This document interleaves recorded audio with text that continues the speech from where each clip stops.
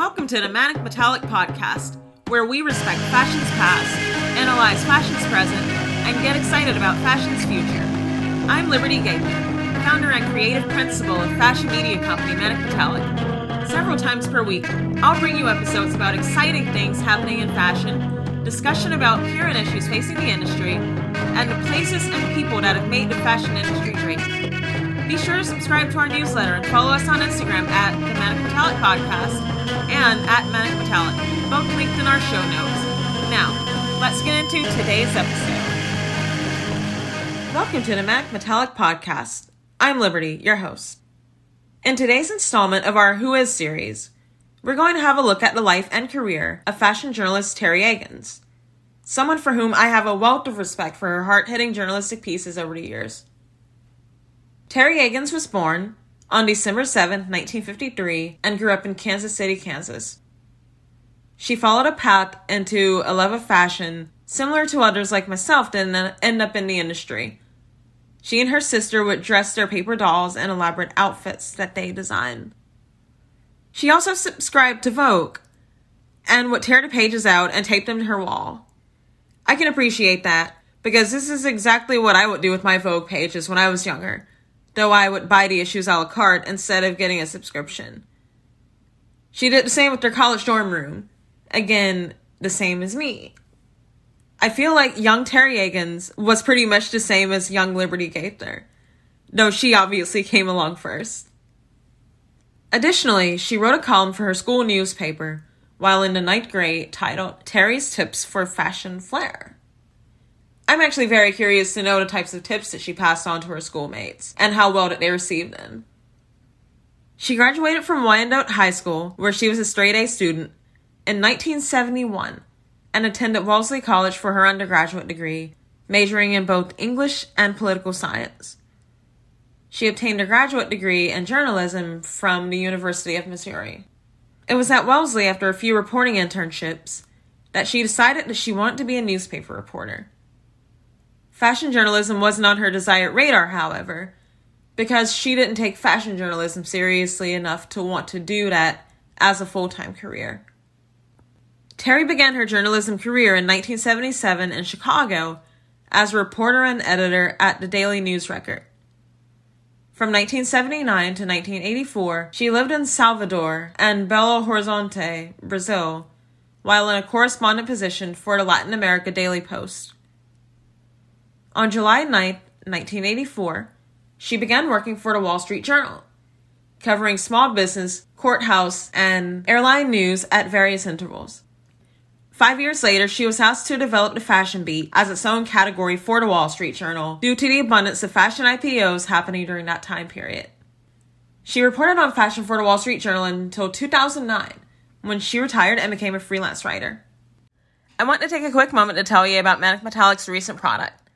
Do you like fashion? Does it matter to you beyond just entertainment value? Well, Manic Metallic is a fashion media company that creates audio, written, and video content that supports our ethos that fashion is an art, discipline, and societal force for change. We recently published a fashion ebook titled Alternative Fashion Capitals, a survey of 20 cities of emerging thought leadership.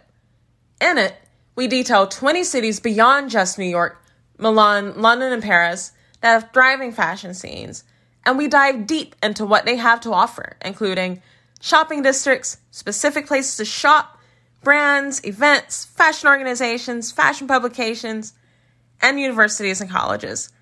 These 20 cities have a lot to offer the world with regards to the fashion industry, and Manic Metallic is determined to share their stories.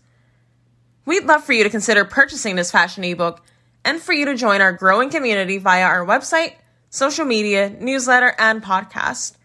For more information on the ebook and where it can be purchased, please visit manicmetallic.com/products.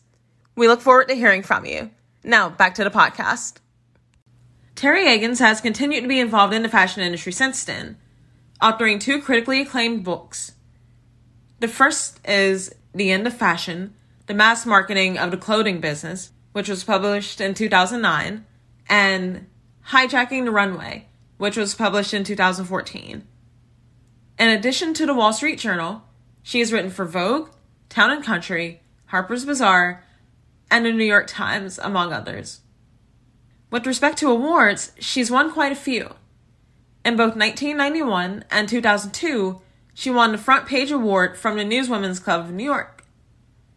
In both 1996 and 2000, she won the Missouri Lifestyle Journalism Award. The CFDA honored her with the CFDA Eugenia Shepard Award for Excellence in Fashion Journalism in 2004. She currently lives in New York. One thing to admire about Teri, among many, is the way in which she looks at fashion from a business perspective.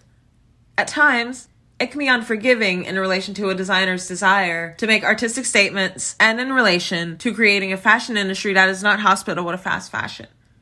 For example, there's this quote from an article from the Feather Factor on August 4th, 2015. Quote, "Another game changer has been the whole fast fashion movement. Fast fashion has allowed anyone to participate in fashion who wants to. There's no such thing as trickle-down anymore. It used to be that ordinary people had to wait a season or two before runway trends were interpreted or watered down for them. Now that's no longer the case.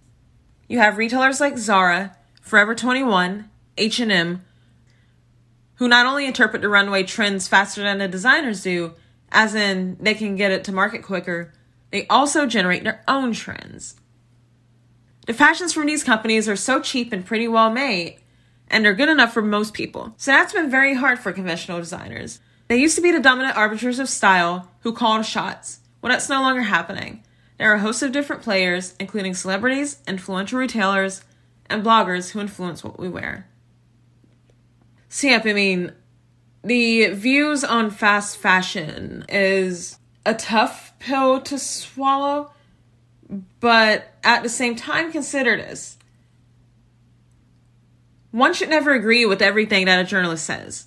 If you do, then it's worth questioning whether the journalist has bothered to create pieces expressing strong statements supported by facts in the first place.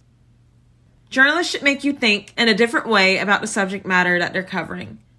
In Teri's case, she does a wonderful job making the reader think differently about her subjects. When reading her work, you'll feel schooled in her topic, even if you think that you're already familiar with the subject matter. That's a good journalist. That's going to be the end of this episode. Tune into our next discussion, where we'll get into our take on New York Fashion Week's Fall 2022 collections. Hope to see you then. Thanks for listening. If you got value out of today's episode, it'd mean a lot to me if you'd rate, review, and subscribe to the Manic Metallic Podcast. Be sure to tell all of your fashion-inclined friends and coworkers about the podcast as well. This would really help us to spread our message about fashion being an art, discipline, and force for societal change. And don't forget to stay in touch with us by subscribing to the Manic Metallic newsletter and following us on Instagram. Feel free to reach out to us through either of those means. I'd love to hear from you. I'll link these all in the show notes. You're the best. See you next episode.